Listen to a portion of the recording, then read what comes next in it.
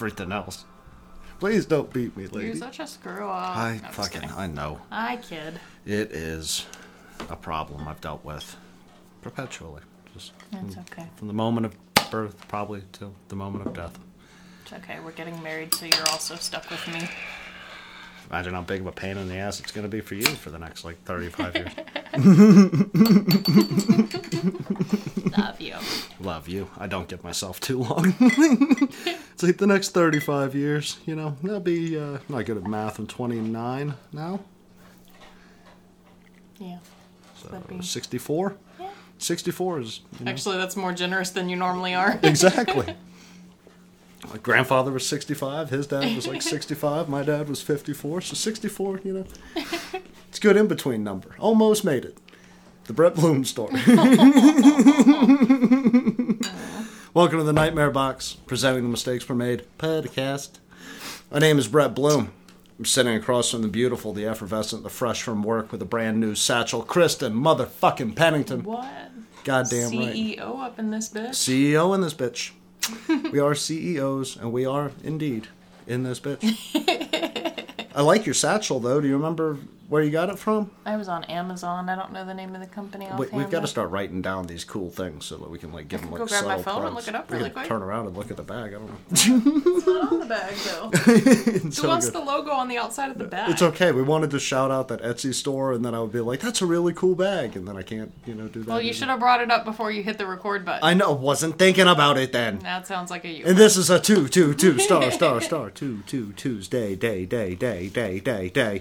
And today we are going over, I believe, 2018's or is it 2017's? Oh, did I not write it on your start? 2017. 2017's Truth or Dare. Apparently there was a Truth or Dare from 2018. 2015 all the way to 2020. They were still banging out Truth I or think Dare. the one in 2018 was actually more popular. That's the one that all the ones in the reviews were saying. They were like, I thought this was the, hypercritically, appraised Acclaimed. one. Yeah. Just spit all over you. Thank you.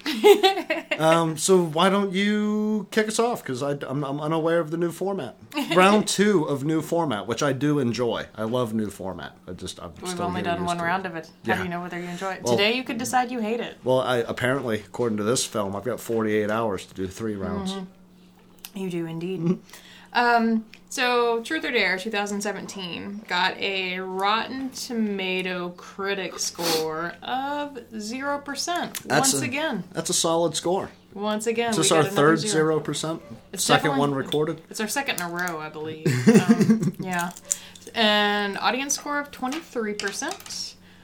IMDb had a 5.0, and that seems a little generous. That's right down the middle. A little generous. It's probably people leaving reviews thinking it was the other one. It's probably fucked with their rating system. Probably. I did try to... It took me a minute to find it on IMDb because there are so many things named this.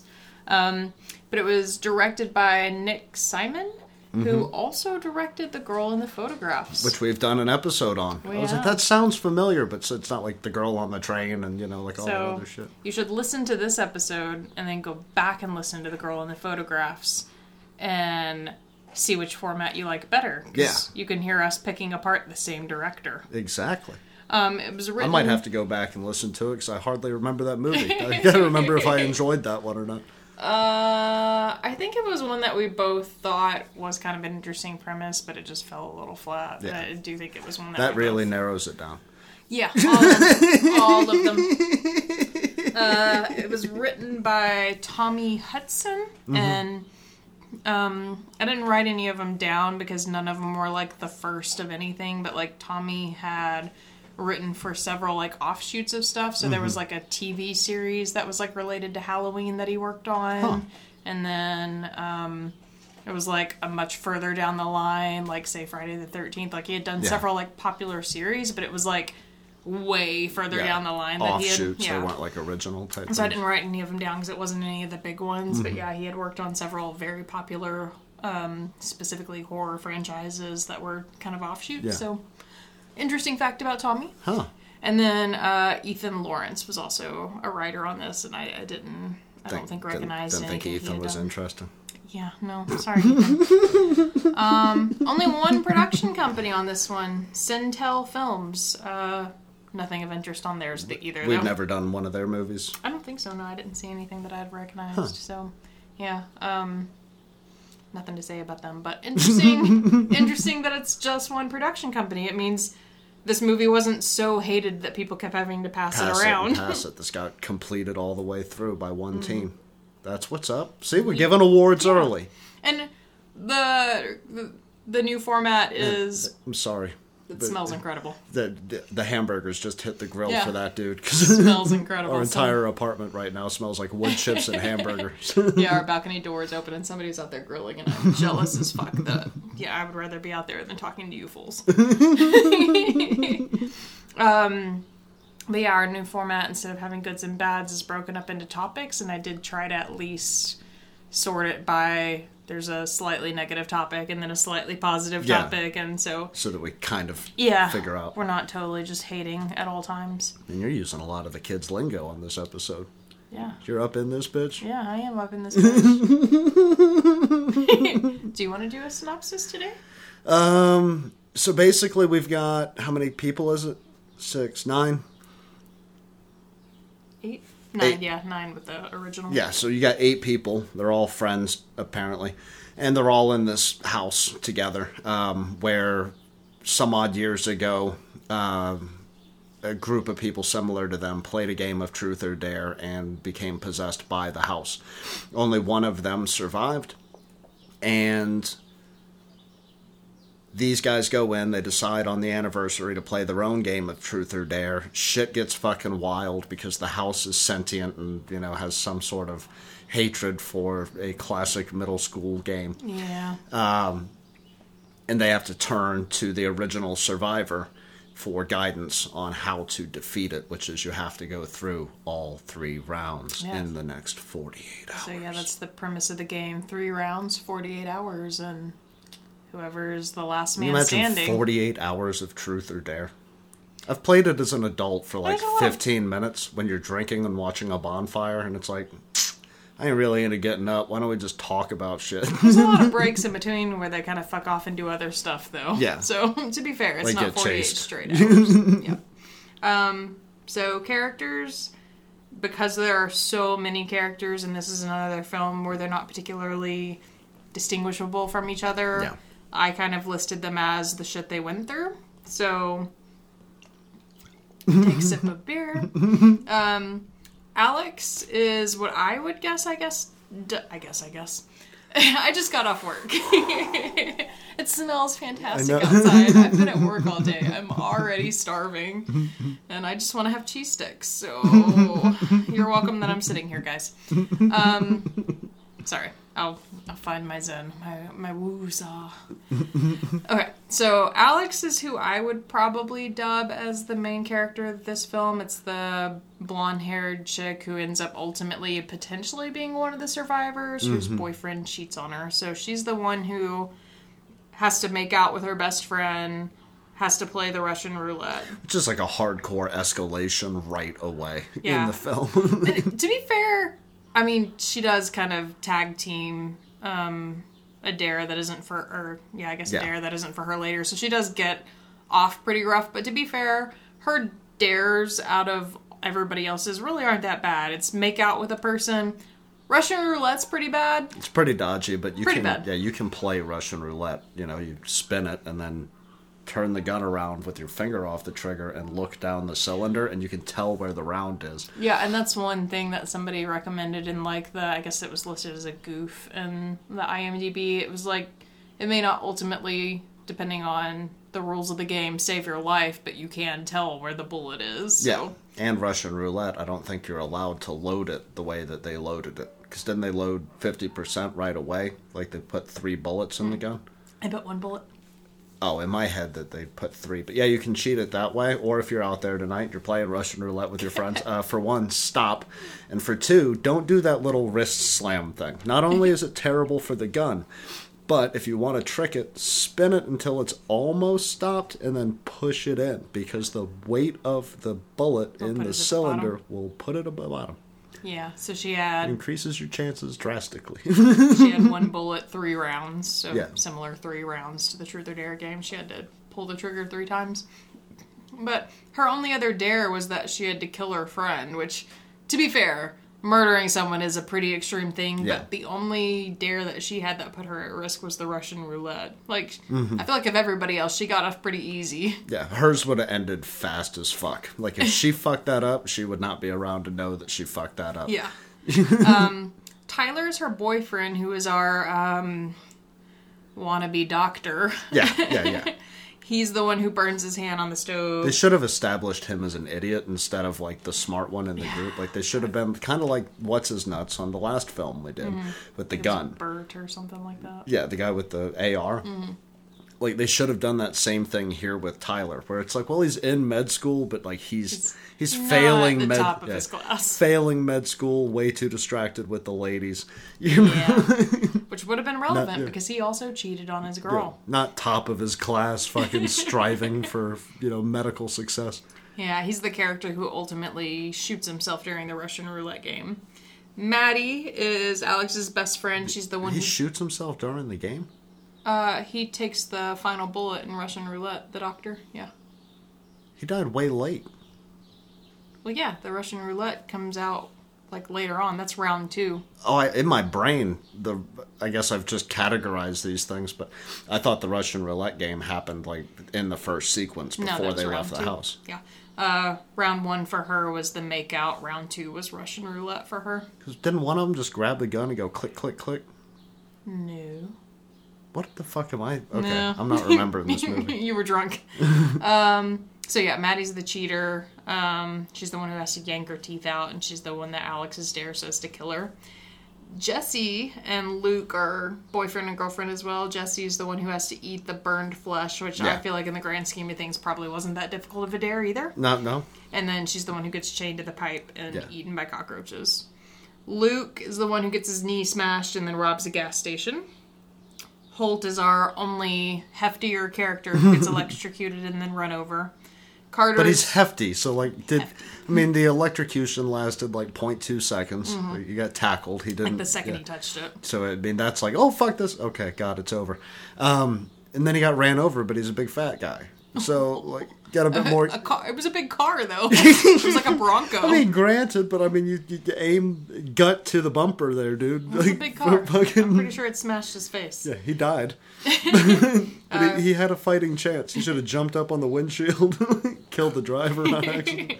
Carter is the filmmaker of the crew. He's the one that gets hung. And he was also in Girl in the Photographs. He was one of the bad guys. So, I guess him and the director had a good working relationship with each other because they came back together. And he was one of the most interesting characters in this film.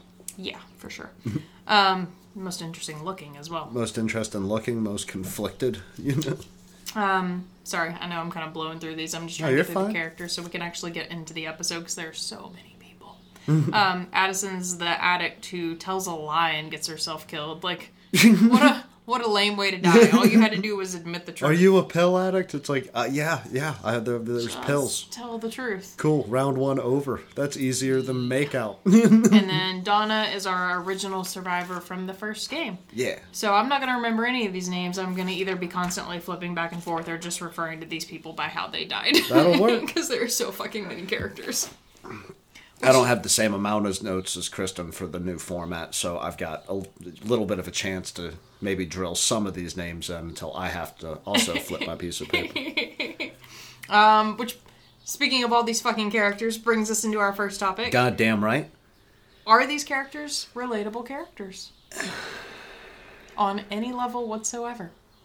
Well, the point that I brought up, and the point that's here on notes, dear audience, peek behind the curtain, we thought to write down notes as we went on this, adventure, while we're watching the thing. Test out this new format. And I realized something about the genre as a whole that I don't think that I've thought about ever. Just because you have Holt in the middle of these line of supermodel people, there are no normal-looking people in film. Why is that? Why is there not, like your average... Sex sells. Sex does sell, but if you've got 8 people, sex can sell on 1 or 2 of the 8. Everybody else can be, 10, 15 pounds overweight. Yeah. They don't need to be, and no offense to the actor who played Holt, obese, to any level. They could just be a little pudgy. Yeah, and that is I guess I've never thought too much about it either. That is an interesting, in any film, it's not even specifically just the horror genre. Like, everybody is either six packs and, like, supermodels and, like, all this stuff, or... You could just have a dude that looked like the Subway guy who raped those kids. Like, or it's the fat, funny character. Yeah. Like, there is no just average person for the most part. Like, and the fat character almost always has to poke fun at the fact that they're fat, Yeah. So it's very rarely what a lot of my larger friends, are, which is they're the smarter guy. They're better at talking to women for the most part, Like the guys of that build. Like height-wise, there's no... Sometimes they're very insecure, Height-wise, I feel like there's no real range either. Like, everybody's always got to be taller. Yeah, like, the only... there's no... short people are just kind of like, oh, that's a, average height person. Like, they're all thin and tall. Yeah. I was going to be like, who did it right? Rob Zombie. The fucking tiny who's like fucking 8'3", Yeah, they don't. Like, it is, standard California, like that's what they always seem to use. And I just think it would be a little more interesting, and maybe you could even use that to your advantage if you found somebody who looked like a normal person from, like Idaho. You're like, this is Idaho Becky. She works at the supermarket. You could get Idaho Becky that works at the supermarket. You don't need a model who needs some money for this weekend to play an extra at the supermarket. Well, I think the thing for me that I'm pretty sure we talked about while we were watching it is the most interesting thing is, like, these are relatively flat characters. Like, they're not very fleshed out characters. And I feel like if you're not going to take the time to flesh the characters out, it helps to at least have some area where the audience can relate. And, like, with everything going on, I've not been hitting the gym remotely. Well, that's where the thought sprung up, yeah. Yeah, and, like, probably drinking way too many beers to tolerate the situation definitely. we're in. And, like, watching this movie, it's like, I'm not really the fat character, but in this instance, I'm definitely the fat character. Yeah, I would be viewed as the fat guy, So, like, kind of having that realization watching it is like, oh shit, I would be the fat character, wouldn't I? Because I'm definitely not the supermodel. So it got me thinking, like, what movies do we have, like, mid-range characters? And it's very rare. Yeah, but it would do so much to, like, establish... Like you see it in comedies, right? Like, yeah, I think, like, you see Adam Sandler take his shirt off and be like, he's not a fat dude. He's just like an older guy with low metabolism. I know you haven't seen it, but there's a rom-com called Forgetting Sarah Marshall, and Jason Segel is I guess the main male character, and you're like, you haven't seen it, but is it Jason Segel? I don't know. Well, I was trying to remember if that's what his name was, to be honest. I know it's the dude from How I Met Your Mother that plays Marshall. I think his name's Jason Segel. Yeah, his name popped right in my head when you mentioned How I Met Your Mother. Shut up. But anyway, he's a very tall dude, so he's still tall, but he is a average build, but not, like, pudgy character, and, like, he is, like, I guess, like, the only movie really I can think of offhand where it's like, and maybe it's just because he's a comedian, he gets a pass, like, the only character in that whole movie where he's, like, just kind of an average-looking dude. Like, the other characters are, like, Mila Kunis, Russell Brand, and Kristen Bell, who are all, like, super skinny. So, yeah, I think that's the only one offhand that I can be like, oh, yeah, he's kind of an average dude. Like, for the most part, it is just supermodels or tubby people. Yeah, The Hangover does well. But again, they're all comedies. Like, maybe it's just a genre thing. Yeah. Comedy doesn't take itself seriously. That's the whole point. So you can have characters like what's his nuts, Jonah Hill, type guy. Which now Jonah Hill has lost a lot. He's lost a lot of weight, and he looks like a normal dude. And he could still get roles like that. I feel like TV does do it a bit more. Like TV, like The Office, for instance. Like, all of those characters, for the most part, look pretty average. Yeah, they're all mid-range for the most part. Yeah. So I feel like TV pulls it off a little bit more successful, but film, it is like, we went out and found, especially low-budget horror films. It's like, we went out and found, like, wannabe supermodels, and that's our whole cast. But like again, it's comedies as opposed to horrors, and like why is horror trying to take itself that seriously? Nobody else takes us that seriously.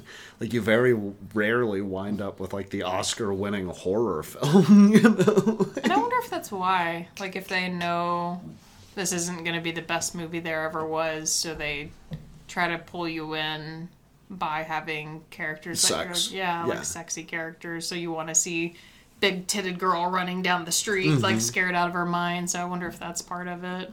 I wish we would just lean in on the Hereditary model, where it's like just make a fucking incredible story. You know. I think I'm gonna have to shut that if he doesn't quit. Okay. But they did do. That's what they did. They did a do. They did do a good job with some of the relationships. Not so good with others. Like there were interesting conflicts between the characters. Like they established really early when Tyler knows it.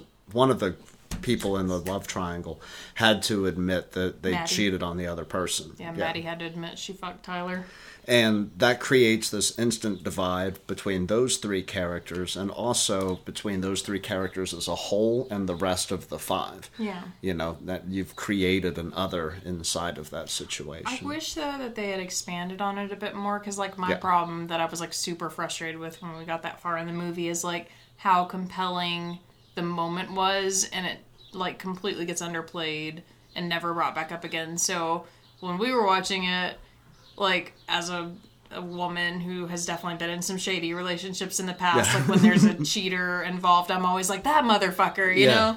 So, the boyfriend, in my opinion, is probably the most responsible for the cheating, because he's the one in a committed relationship. So, Tyler is the one who takes the bulk of the blame, so I can get to some extent, maybe, if, Alex had decided to dump Tyler or whatever and try to repair her relationship with Maddie. Yeah. Is her name Maddie? Yeah. On my end, I probably would have been like, fuck you both. But I feel like Tyler, as the person in the relationship, has the most responsibility. Yeah. And so when later in the movie, we're kind of presented these scenarios that kind of pit the girlfriend and the mistress against each other, like, I feel like those should have been played up way more, because in real life I would have been way more pissed off. Like, Maddie has to pull her teeth out as one of her challenges, and Tyler, like, they decide to kind of share each other's burdens and help each other get through these situations, because at this point they've already gone and met Donna, I think, and she's kind of explained to them, if you don't do this together, you're not going to succeed. So Tyler takes Maddie's challenge with her. Maddie pulls out he pulls out one of Maddie's teeth, and then Tyler has somebody else pull out one of his teeth. And then when we get to the Russian roulette scene, almost immediately after this, Alex is Tyler's girlfriend. Yeah.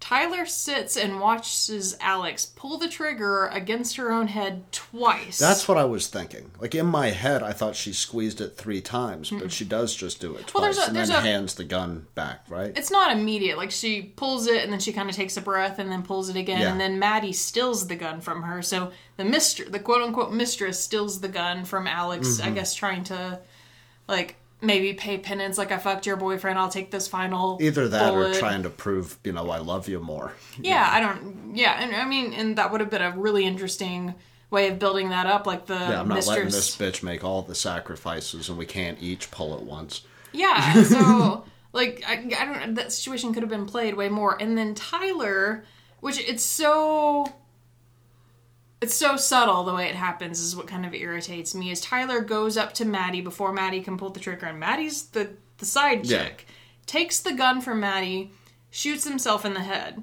and then of course immediately Alex, his girlfriend, is the one crying next to his body, and then she pulls Maddie down with her, and they're both crying next to the body together, and I was like, wait a minute. Slow down. Yeah, like, just a few minutes ago, he was willing to pull a tooth, which in the grand scheme of things is not the worst thing that could happen to you. He pulls out his own tooth so Maddie doesn't have to suffer twice. Yeah. His own girlfriend points a gun at her head and pulls the trigger twice, and he doesn't do anything to stop it. Doesn't even protest. Yeah, doesn't try to take the gun from her or anything. The second that gun is in his mistress's hand. He's like, nope, I'm taking this one. And ends up dead. I think we found out who Tyler was in love with all along, and neither one of the women even notices it. Yeah, it doesn't get addressed the whole rest of the movie. It could have been a whole nother layer of conflict now that you've got.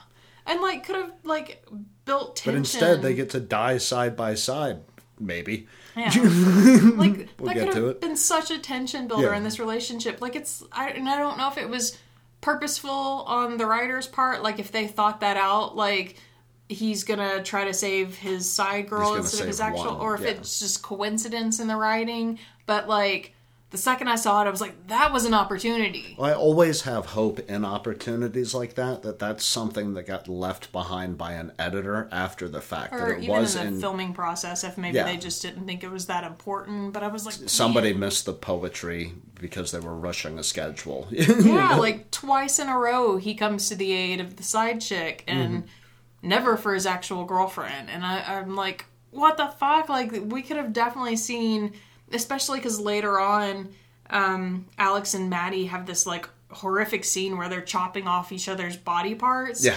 Like, there could have been so much anger and resentment in that scene. Like, I'll take your fucking foot off. You slept with my boyfriend and my boyfriend died saving your life. And then there's that whole scene in the car where it's like, kill her. And she's just like, oh, I'm just going to drive us both into a tree because I can't deal. Could have driven the rage all the way up. Could have like, fuck it. I can't deal. I'm killing us both, you bitch. I need to differentiate us from Saul in one sort of fashion.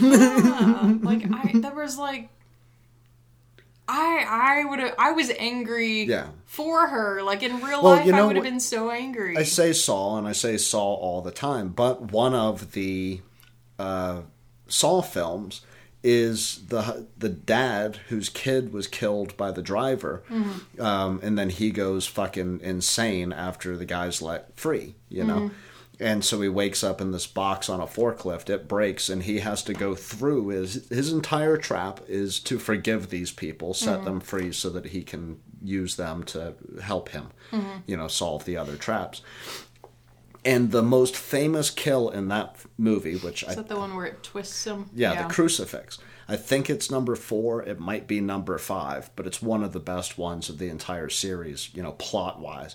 And he stands there as the guy's dying, and he's screaming at him, "You did this to yourself, you son of a bitch," and doesn't realize until near the end that he's just watching a man die. Okay, wait, you and I are thinking of two different ones. No, the crucifix. No, I'm thinking of there's a different one where he's in a thing like this, and his black arm, kid? And his arm starts twisting. The dude's like begging for it to stop, like he doesn't at want the him end, to die. Yeah, but at the beginning, he's screaming at him. I don't remember that. I just remember him like hugging him, like basically begging it to stop. Well, like I think he lets both of his legs break, and then when it starts going the other direction, like definitely by the time it's twisting his head around, because that's how that scene ends, is he's holding his head. Yeah. And he gives the kid the forgiveness that he needs. But at the beginning, he's pacing back and forth and being like, no, fuck you. Yeah. I ain't sticking my hand in the gun box. Yeah, I was going to say, he has to put himself in harm's way to save him. There's a key inside of the box, and he has to reach in and grab it, but the key's tied to the trigger of a shotgun. Doesn't so when he somebody pulls else the get key... shot in that scene? I think he figures it out, and there was somebody that he saved, the judge who survived the pig trap, where he was drowning in all the pig guts and shit like that. I want to say he's standing behind it, so when the trigger gets pulled and he's figured out how to pull the trigger, the shotgun goes off and hits the judge in the chest, so he loses the judge and he loses the black kid in the same... that's some poetry in your group. That's what I'm saying, though, is... That's how you introduce something. You introduce, fuck you, until it reaches a point where you find your humanity and forgiveness for the other person. And that could have been done in this Maddie and Alex scenario. Guess, like, a real world, if I had to, like, relate to this on a personal level, if you cheated on me with another chick, like, first of all, period, I'd be furious if we were in just a normal real-life situation. But if we were in this, like, weird we might all die situation, and then... I watched you die because you were saving the other woman, I'd be so mad at you and I'd be so mad at her. Yeah. Like, I wouldn't just be like, well, we gotta get through this together. I'd be like, you bitch, he died for you, so I just lost the dude I loved because of you. There would at least be a lot of screaming, if not them trying to kill one another. Yeah, I mean, like, when it came down to the cuts and body parts, I'd be ripping some hair out of her head. Starting with your head, dumb bitch. yeah. Like, oh, you want some body hair? Let me just rip a chunk of hair. like that could have been so much more like poetically painful. Yeah, nobody's fleshed out. None of the conflict is ever resolved. Nobody seems to mourn when somebody dies. Yeah. Like, there is absolutely no, we're friends at any point. Yeah, and like even whenever You guys trusted enough to come, to this big house party. Seance chick, background in seance goes right out the fucking window. She's like, we could do a seance. And then the second shit gets weird. She's like, why is the devil harassing us? It's like, I don't know. You read all the books, you dumb cunt. The addict. She's the first one to die, ironically. But yeah, like, there are two couples in this group. And like, even whenever the dude gets shot at the gas station, we do kind of have this slight moment where she's like, oh God. And then she calls them up and they all go back to the house together. The gas station scene was fucking beautiful. With the exception of her. When he gets shot. Yeah, that's how this should have been played out throughout. Like, he goes in there against his will. He doesn't want to fucking do this. He asks for $1. He tries to steal the candy or something. And that's what gets him shot. He goes, I don't give a shit if you give me everything or you give me $1. I just need to do this right now. And then he just tries to get away with like a take 5 and catches a shotgun blast. Mm-hmm.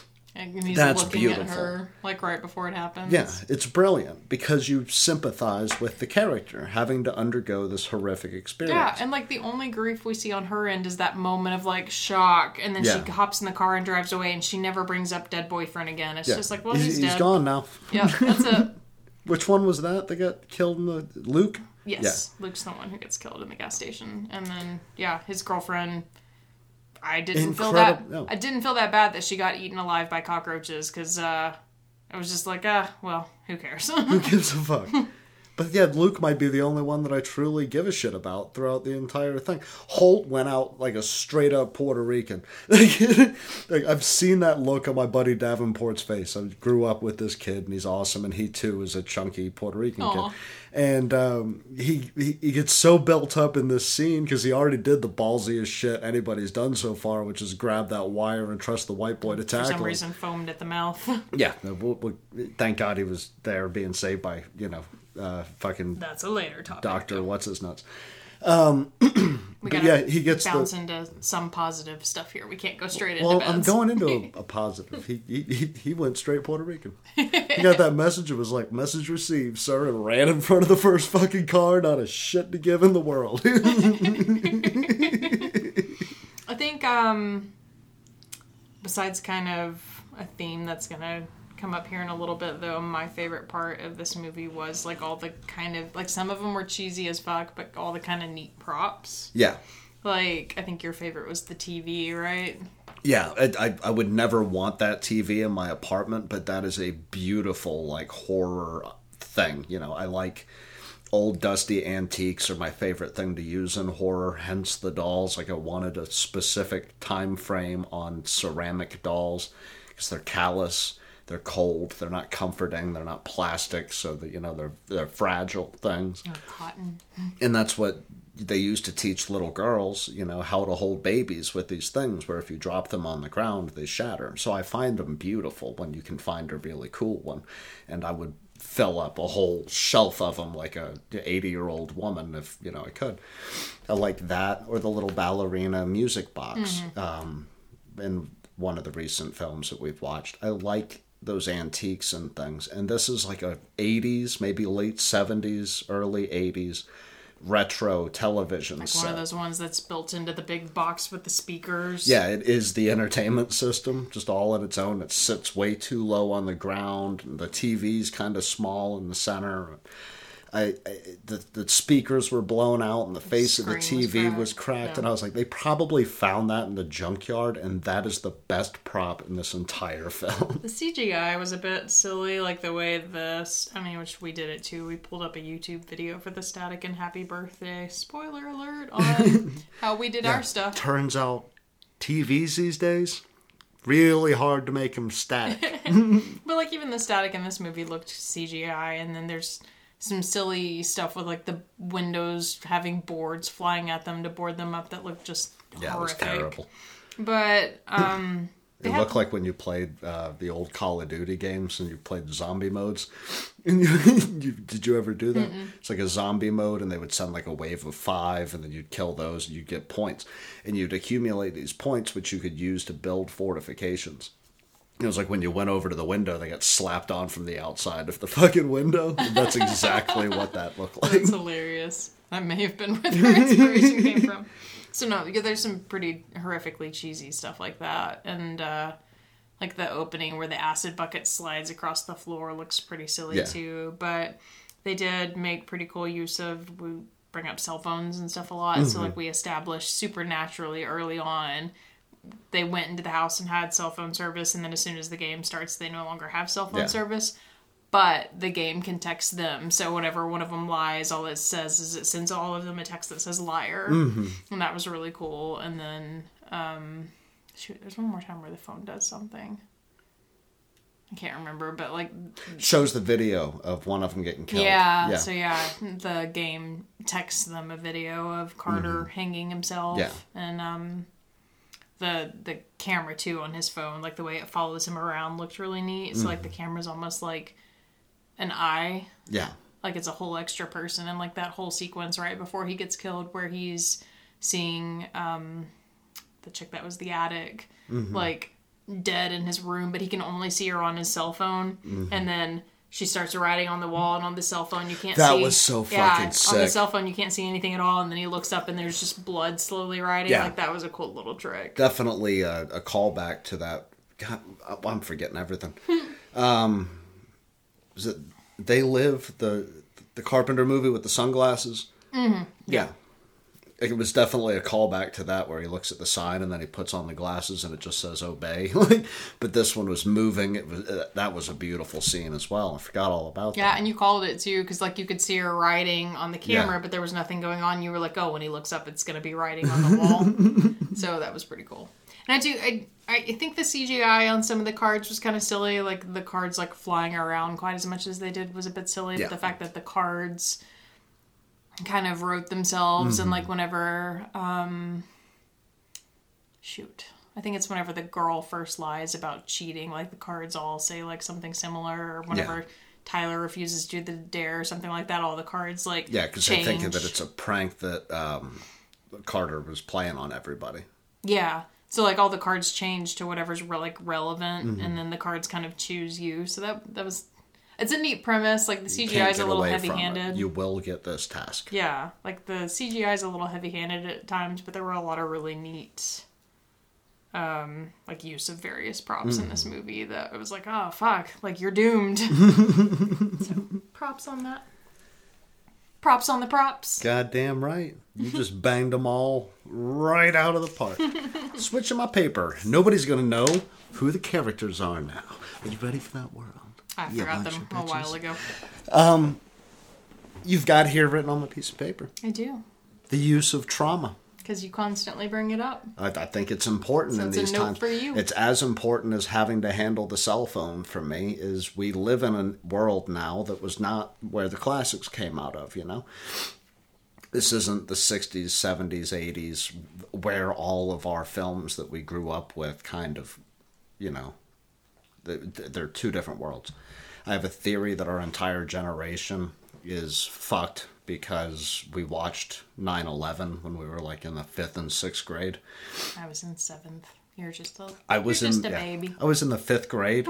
My teacher tried to use it as a teachable moment because only one of the buildings had been hit. We didn't know what was going on yet. As a teachable moment, this is the New York City skyline. Where's New York City, you might ask? It's in New York. And then started like explaining the history of the Twin Towers because he was, you know, a big buff on those were the biggest buildings. Trying not to panic himself. Well, nobody knew what happened. Everybody thought it was an accident. All we knew was there was a hole in one of the buildings. And so we're watching it. No. And so he's got it on the little TV on the rolling stand, and he's got his back to it, and he's holding his hand when the second plane came into flame and hit the fucking building. Jesus. And I just remember him being like, yeah, way back in da-da-da-da-da, holy fuck. And then he ran out of the room. Dismissed. Did not even turn off the television set. All of the teachers were in the hallway trying to figure out what the fuck we were going to do with the kids. during the entire situation. They all missed the towers falling. Jesus. And we were alone in a classroom watching it happen live on TV. Watched the little dude fall out of the fucking building, like all of that. First tower going down, then the teacher runs in. He's so shocked in the doorway, he doesn't fucking move. Second tower goes down. He finally gets a sense of, I might traumatize these kids. Turn this off. So I have a feeling that is why we're so much more accepting here in America of trauma, where our parents they weren't necessarily accepting of it prior to 9/11. And so I think it's a necessity in horror to have some element of a person overcoming a trauma, both an inside conflict and an outside conflict. And sometimes they line up. Sometimes the inner drives the outer. But am I explaining this? Yeah. In like a smart way? Sure, yeah. Yeah, like there's a reason why you make decisions. And post 9/11 America, a lot of that is there was a before that moment in our country and an after that moment. And everything before it and the moment itself has influenced the entire world that I've lived in since I was in the 5th grade. Yeah, and that's part of the reason I wrote that down on here.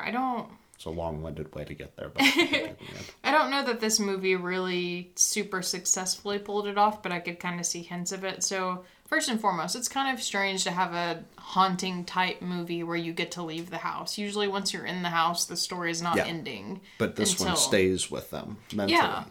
So, typically in these type of situations, the story is not ending until the night is done. Yeah. Whatever is happening is done. And, these characters only lose one person, so the chick that's the addict dies, and then they all get to leave the house, and they think that they're done.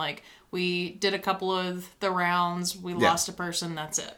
And we did 3 rounds, technically, in, that house. Not each of them, but as a collective, they completed some of the rounds. Maybe they thought they had done enough challenges that was it, but technically they hadn't even finished the first round. But these characters leave the house, and I was like, whoa, wait a minute, we've left the house. And yeah, that fucked me up. I did not like that at first. Well, yeah, I didn't like it at first, but I appreciate the fact that it established that it's not specifically just the house that's after them.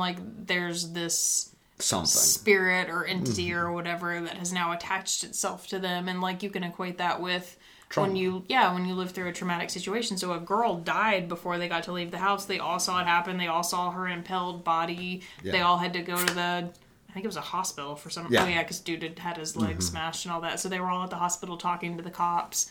Still not giving a shit about each other in the hospital. By the way, showed up dressed all hoey. Yeah, and then they all kind of go their own separate ways, and we get to see Alex and Maddie, who I guess live together in a dorm, unable to cope with the fact that, the secret is out and they've cheated and they can't really deal with the situation, and they can't really talk about the fact that they're sad that the other girl died. And then we see Luke and Jesse laying in bed together and can't talk to each other at all, and she's like, fine, I'm just gonna go take a shower, and all these now broken, changed relationships where they don't know how to deal with each other and they don't know how to talk to each other until they realize the game isn't over.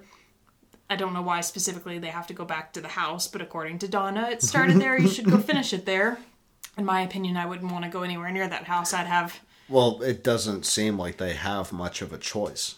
Yeah, I feel like I'd keep playing the game in the safety of my dorm somewhere besides that house. It's let's do it on my terms. Yeah. We're going to fight this off in my therapist office. I'm not leaving my therapist office. Come get me. Or the cops or something. I feel like if you're playing in the spirits territory, you're definitely at a disadvantage because it has acid buckets, apparently. Yeah. Which is, again, a beautifully poetic way to look at trauma. And if you're out there and you're dealing with something, and we're all out here, we're all dealing with something. We got this, I don't know if you've heard about it. It was a long time ago, but there used to be this thing called COVID-19, and it fucked up everything. And I'm sure that it's a long forgotten thing of the past. There was no second wave. Nobody died. I forgot where I was going with that. Well, they have to go back to the house to face. Yeah, what but I guess that's what I was going with. That is, you're probably, a lot of you poetically dealing with trauma on trauma's doorstep because you can't go see your therapist. You can't distract yourself even by going to a bar. You're dealing with trauma on trauma's ground. So reach out as you can to who you can. Don't try to fight this shit on its doorstep. Fight it from your apartment. This is my battle station now, and I will call my friend Heather every day at 2 o'clock in the afternoon, or whoever the fuck it is. Don't call your cheating ex-best friend, though. Unless you've had 15 or 16 vodka shots, in which case, let loose. The thing that I like about the fact that they do go back to the house, although internally, if I'm fighting an evil spirit, I'm not wanting to go back to the house. I'm viewing it as trauma. Yeah, but that's where I feel like there is a bit of a metaphor. Like, a lot of people, when there's a traumatic event in their life, I feel like tend to repress it, or like don't acknowledge it, don't deal with it, and then it's harder to kind of move past it and overcome it. And that's, I feel like, one of the common things, like when you go to therapy, it's like, let's talk about this, let's deal with this, let's process this. And so them going back to the house is technically a representation of them going back to the event to face it and attempt to overcome it. Which is important. I'm just saying, if you've got a father out there who beat the shit out of you and the bastard's still alive, maybe don't go directly to him. Go to a therapist. Yeah, that's a bit of a metaphor. Meditate. Smoke a shitload of weed and try to sit in the dark for 30 minutes. Your brain will tell you what's wrong. It's a bit of a metaphor to go back to the house. I'm not saying literally go back to the house, but mentally kind of process the event, and the metaphor gets lost pretty much as soon as we go back to the house. But I do like that we leave the house and have this brief moment, even though we as the viewer all know that the game isn't over. We have this brief moment where we see these characters thinking it's done. It's like, I got you, bitch. I'm here. You can't hurt me a second time. Yeah, but they can't actually cope with it, and then they have to go back and reface it again. So I think it could have been expanded on a bit more, but it is kind of this perfect metaphor. What I love about having these conversations once a week with you, and specifically bringing up kind of the same ideas, as we feel our way through our reviews of these films.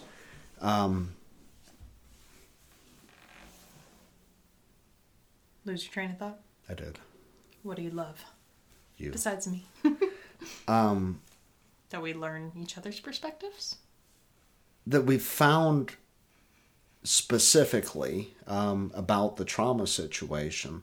The faults of a lot of these films is they don't lean in to what it is. They're trying to hide behind the monster. The gimmicks, the jump scares. They're behind the curtain. Little man behind the curtain. You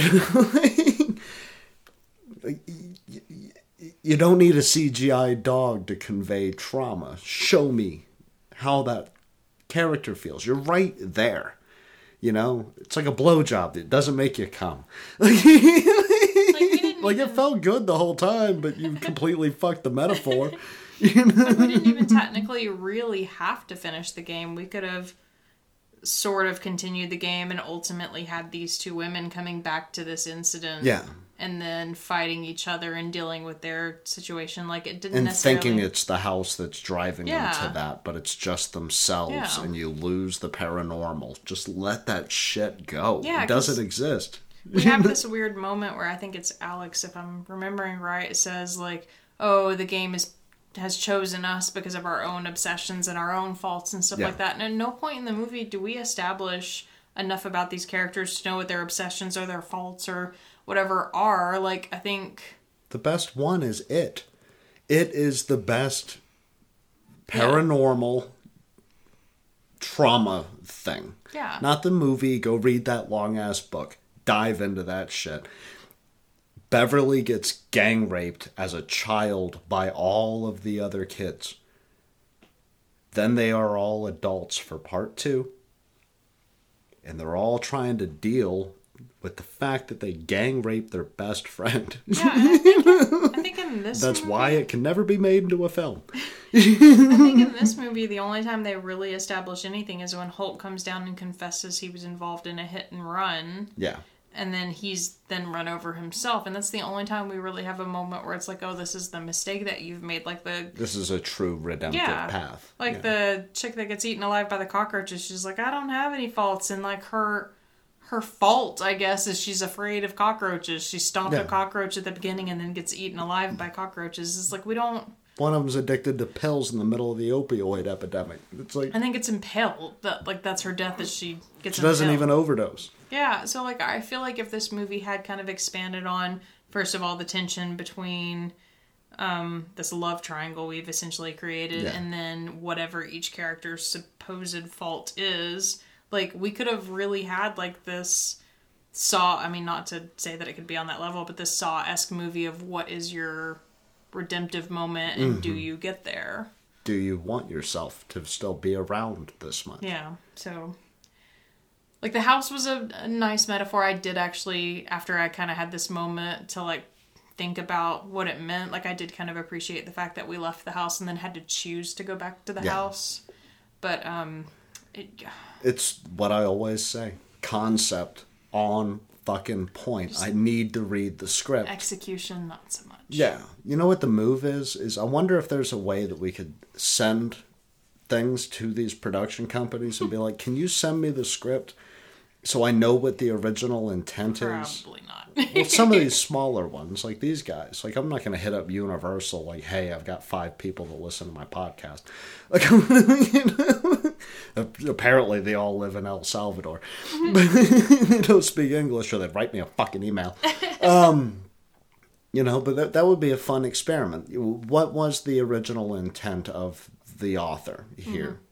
Because I hate to break it to you, ladies and gentlemen. You hate us for saying you should read the book. You should read the fucking book. Because even the people that wrote the thing, that's where the brain came from. Like, there was a writer, even if it's not a film based on a novel, there is a writer who wrote the screenplay. That is a written entity that was interpreted the same way as you can interpret Hamlet, and you can buy Hamlet in a bookstore. To be fair, though, like, there are definitely scripts with plot holes. It's not always... Yeah, it's not always a filmmaker's problem. Sometimes it's a writer's issue. But if it was solely a writer's issue, it would have got caught by the person making the film if that person also read. So it's a people don't read issue. I think it's a people don't expand on the idea issue. Like, people... Yeah. I think in the entertainment industry in general are looking for what's going to sell and not the purpose, which is, I think, honestly, my biggest issue with this movie in particular is what is the purpose? Like, we never clearly establish any of the rules in this. So, first off the bat, like, it becomes very clear at the end of the movie that the game that they're playing is not a fair game, even though... They go to Donna's house, and Donna's like, you can outsmart this game if you just work together. Yeah, you just have to do the Saw thing. You just have to go in. There's 15 of you. You have to come up with a quarter of blood. It doesn't have to come out of everybody. Yeah, and like they don't... It doesn't have to come out of one person, a little bit out of everybody against, having to wind up at the end of like Saw 8 where they're having to fucking drive their hands through, saw blades. Yeah. And, like, I feel like I'm okay with the game being unfair, but we need to establish that the game's not fair. Like, you can't go to the original Survivor and her be like, you can outsmart this, you can do this. And then immediately, as soon as we start playing the game again, we realize the game isn't a fair game. Like, I get the girl that was the addict refused to tell the truth, so she died. I get that Carter didn't actively choose to hang himself, so he got hung until he died. But when Holt goes to get run over by the car, he voluntarily is like, I am willing to be run over. They can't get the car to start.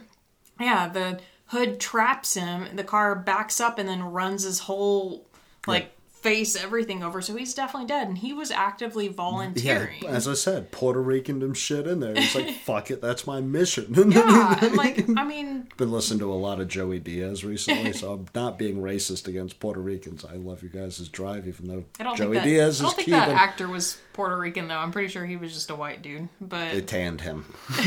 But, he was volunteering to be run over, and then whenever...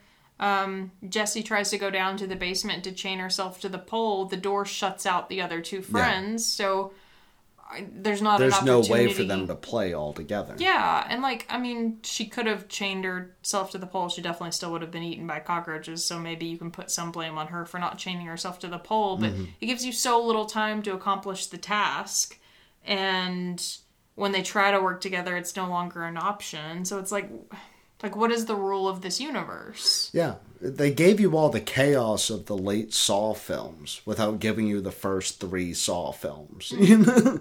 It's like, oh, the rules don't quite make sense, but it's only because plot twist. It's run by, Amanda instead of, the original guy.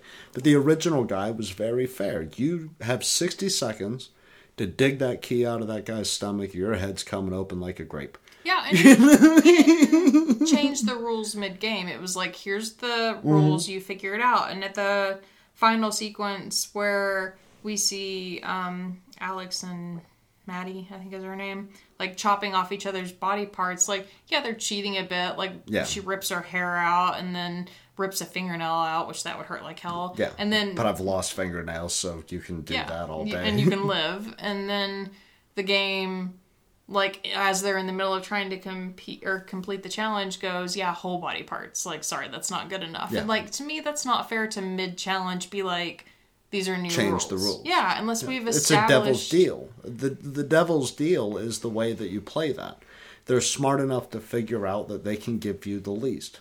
That's on you for being a shitty bridge troll. Yeah, like, I don't think you get the right to change the game mid-rules unless we've established the game is not a fair game. And also, the game is called Truth or Dare, and the premise of Truth or Dare is you ask me if I want to tell the truth or if I want to take a dare. Yeah, and I give you a very specific dare and a very specific truth. Yeah, so if the game's gonna be unfair, then I feel like at the very least, the characters should have a choice of if they want to take the truth or the dare. They should be presented an option. There's only 2 truths in the whole thing. It's all dares. They're the easiest truths if you know the weight of the game. Yeah. But the 2 truths happen in the first half. Yeah, and then the rest of it's...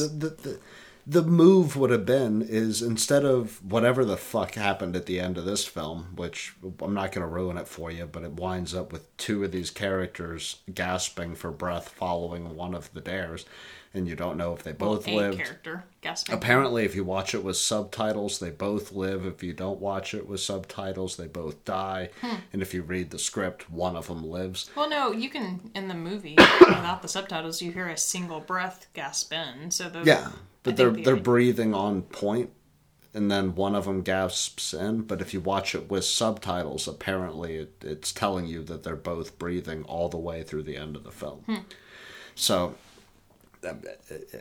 the ending's infuriating. Well, but you could have added an element of the truth where it's like, tell the other person what you loved about Tyler. Big bow. Well, outside of how ambiguous the end is, what bothers me about it is, again, we haven't established... Like I said, if the game's going to be unfair, I feel like you have to establish that the game master is not a fair game master. And the final challenge, kill her, is not a challenge you can get around. Like, I guess to an extent, you could kill someone and bring them back to life, with CPR, which might have been handy from a doctor. But it pushes against the work with each other. Yeah, and that's not a challenge you can take on together. So, like, I need there to be a clear establishment of this game not being a fair game if that's the premise. Yeah. Because otherwise there's no point in going to meet the survivors for the survivor to say work together when they're trying to work together. So if the game's going to end with it all falling apart, then I need that tension between these 2 characters because one of them cheated and they don't ever find a way to work together. Like, I need... And thus they both die. Yeah, like I need there to be a greater purpose here than there is. And, like, I feel like it was set up easily enough that it could have been and then just not followed through for whatever reason. Final point, because we're 58 minutes in. That doctor was straight up dog shit. Fuck that dude. Definitely could have saved Carter. If you come across a friend in these traumatic times that happened, Yeah, he'd like him. God knows how long, because COVID COVID-19 is a thing in the past, but the suicide rate skyrocketed, and we're not talking about that. But if you come across your loved one in your isolation at any point during this entire situation, and they've hung themselves, and they're not black in the face, they didn't find you him can hours probably later. save that person. He had literally they were watching it on video. 15 seconds Yeah. from, the And time he hung himself. Nobody was like, lift him off this rope. The doctor was in the room and couldn't figure out save CPR. him. Couldn't save him for shit. And he smells poisons. So give this guy an award. He smells it, he goes, that's dangerous. And then he hands No, it. he said that's poison. He literally labeled it as poison. He should have gone, that's Drano. What type of poison? I don't know. But he Could be smell cyanide, poison. might be arsenic. Who knows what the fuck we're dealing with here? Is it, Looked like fucking flubber. It was like a bright green. sniffed it, he goes, yep, been around a lot of poisons. Yeah, and another establish the rules. If we're gonna brag about a fucking doctor, let's have a doctor. What a fucking idiot. All right, love. You ready? Yeah. Gonna go make some spaghetti. I'm gonna get drunk. Cheese sticks. I don't know what we're gonna watch, but I'm gonna get way too fucking fat. We gotta finish Mindhunter. You didn't watch the last. I fell asleep. Yeah, in 20. my defense. Yeah, we gotta finish it up. I'm gonna have to watch probably the whole thing over again because God knows how long I was asleep. Oh no, that was like an hour 15. Just to catch me wherever we stopped it and explain what went down. I'm gonna read the book, so it doesn't really matter what happened. But So, this is how I feel about your movie. all right, well, this is how I feel about your show notes. I'm gonna keep them because they're lovely and they're beautiful and they Just belong in a like me. firebox where I can keep every single note for Do you every keep single these? show. I do not keep these. Yeah. I have every note for the past 106 episodes Well, you of have a fun with thing that those. nobody gives a shit about. I don't care. screw them up and throw them on the floor because I love you. And I would never, never be that selfish. But you forget we're engaged. Very frequently. But you know where I never forget that we're engaged? Oh, where? Over at Facebook, where we find all the pictures of us, on our slow process, tapping our fucking wristwatches, waiting on the courthouse to open up so that you can become Miss Kristen Bloom. And you can go over to Facebook at, Facebook.com/NightmareBoxProductions. or if you just want the pictures, you can get all the pictures. You never say where. People might not know I what don't you're know, talking about. the Instagram. place where you get pictures. Instagram at Nightmare Box Productions. Or if you want to see me tweet once a month, you can do that over At Nightmare Box Pro. because I fucking hate Twitter. It doesn't make sense. It's not how we're meant to communicate. Fuck it. Or you can go over to youtube.com/ Nightmare Box Productions. and watch The Dolls. You can watch Happy Birthday when Kristen and I eventually get around to finishing the new film that we're working on. You can watch that and the next one when I get around to writing the next one. Or you can go to youtube.com/ Kristen Pennington and you'll see all the fantastic things she's done and continues to do. If you want to see what we've done together, you can go to our website at You remembered it. The nightmarebox.blog.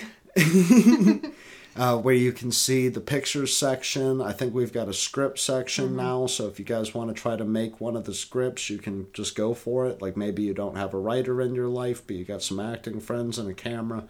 Fucking do it up and send it to us over at our email at Nightmareboxproductions@gmail. smooth as shit I am so on the proud of you. transition.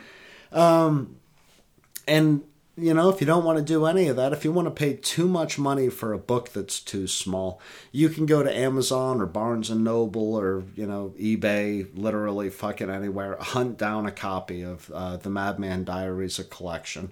You'll see a short story in there called The Dolls, which is the birth of technically where we are right now. If without that story, there would not be that film.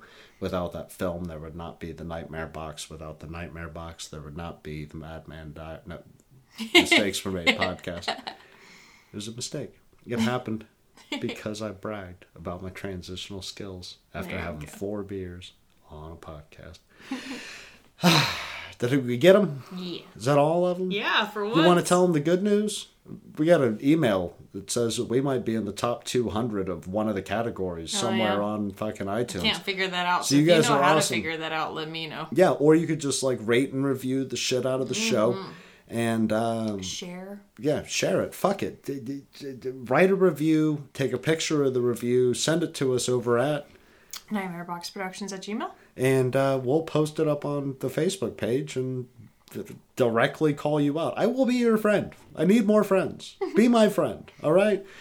I love you, sweetheart. I love you. And I love you guys. And I'm going to go off to make dinner and drink. And one of these days, we're going to start a Patreon. And I'm going to have a post-show cooking show where it's just me listening to Led Zeppelin and getting too fucked up, and then Kristen coming in sober and going, what the fuck are you doing with your life? But until then, we'll see you on Friday. Saints preserve us. I love you, love. I love you. And I love you guys. Yeah, fuck it. We did it twice. Twice the love. Happy COVID!